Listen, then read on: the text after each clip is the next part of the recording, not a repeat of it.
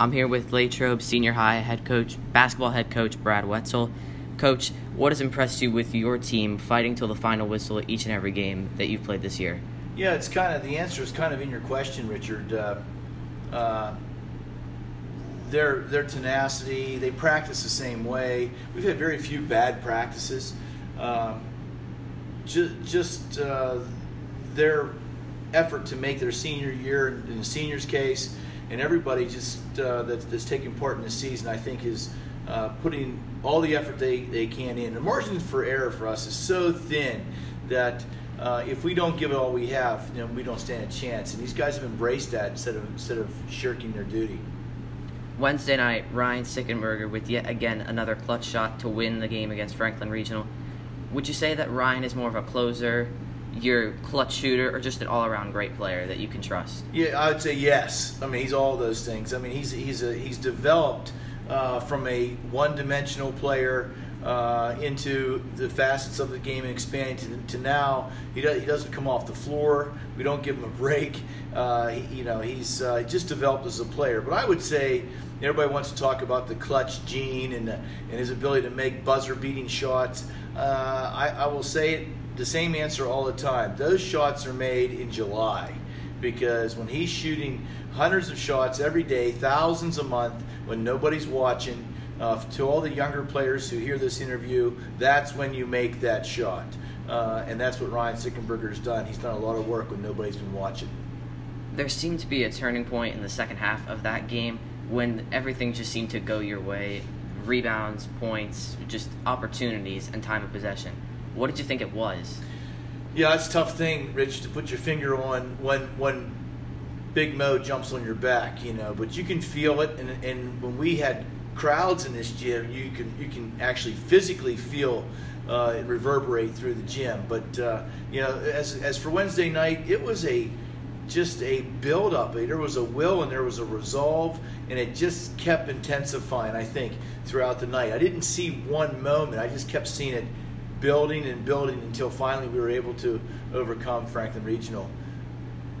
From my personal eyes, when I watched that game, it seemed that you had a physical and dominant entrance into the second half. Is that something that you wanted to see going into the second half, or is that just something that you have to play with when you're down and behind? No, I think you picked up on that, Rich, because the reality was, the history behind that game was very important for us.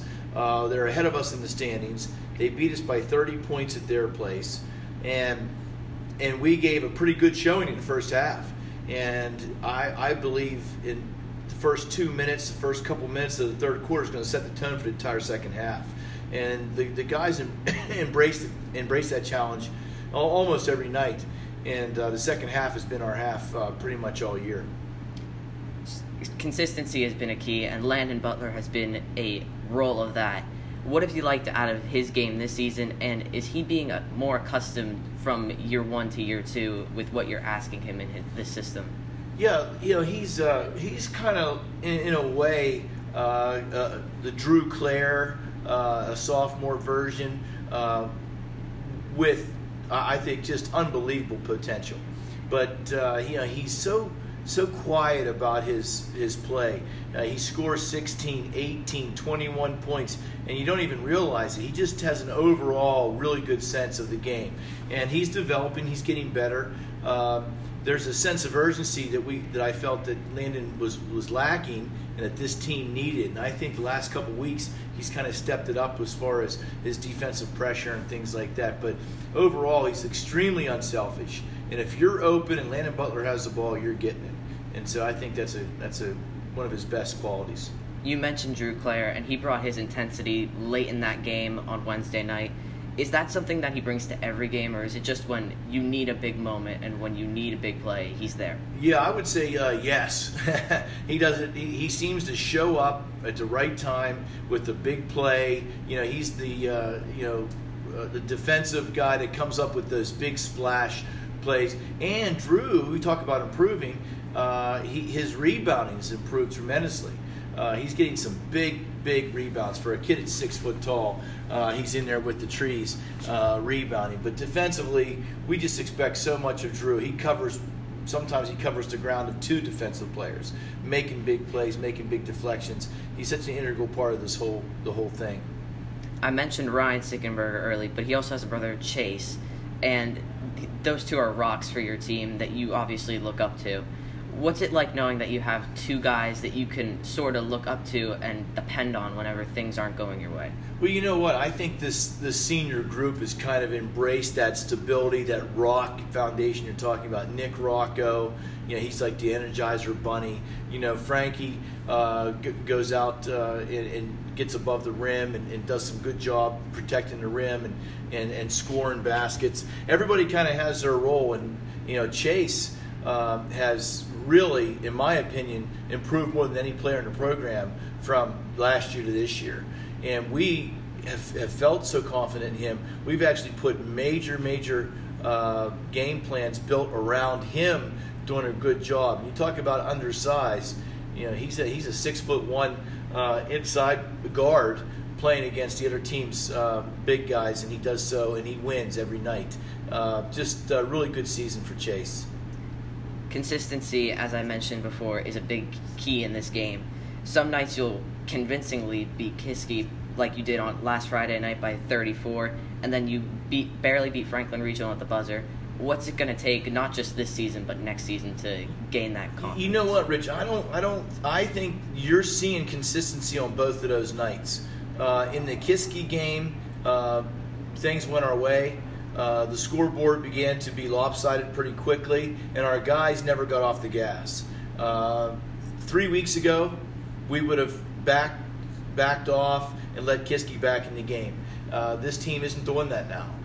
As far as Wednesday goes, Richard, I don't know if we could play any harder, and I guess we'll find out. But that was about all we had, and it was just enough to get that win. So I think the consistency actually is something that we have become. And some games it's going to take all we have for 32 minutes to squeak one out. Other times, maybe if the ball bounces our way and the shots go in, we can have a more margin of lead. But the consistency thing, I think, is something that we weren't, but we are now.